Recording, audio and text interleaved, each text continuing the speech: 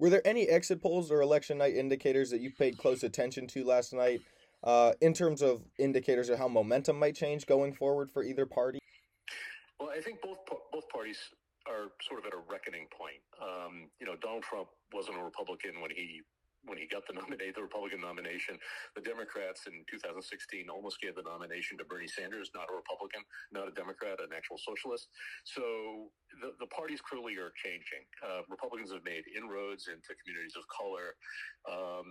Democrats have lost their grip on Ohio and Florida, but have made inroads in other states. There's a shift, and I think what will the fight over both who the nominees are for both parties will be a battle over where the parties are going to sort of realign their focus, and I think that's what we're going to see.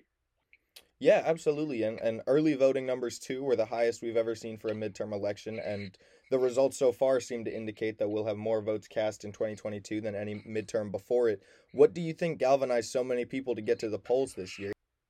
Yeah, I mean, I think there's a number of factors. One is, there's just enormous amounts of money that are spent in every election cycle, which really doesn't go dark. I mean, today is the first day of the 2024 presidential election cycle, if you will. So, in 2020, there was $26 billion spent on races. I'm sure that number this year is going to be high for an off year.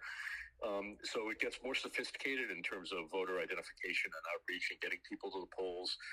But underlying that, there is a huge interest, I think, sort of across the board, not, for those who are concerned with the future of democracy, for those who are concerned with sort of, the changing demographics in the United States, whatever might motivate voters left, right, and center, there was incentive to do that.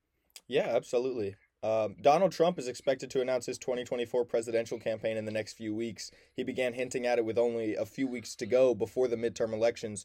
Do you think he has a shot at the GOP nomination in 2024? And do you think the media presence around his potential bid affected the midterms at all?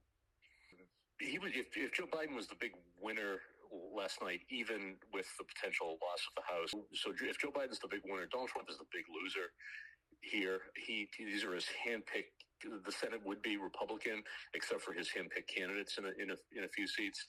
These losses, if Mark Kelly holds on in Arizona, these losses are squarely on Donald Trump.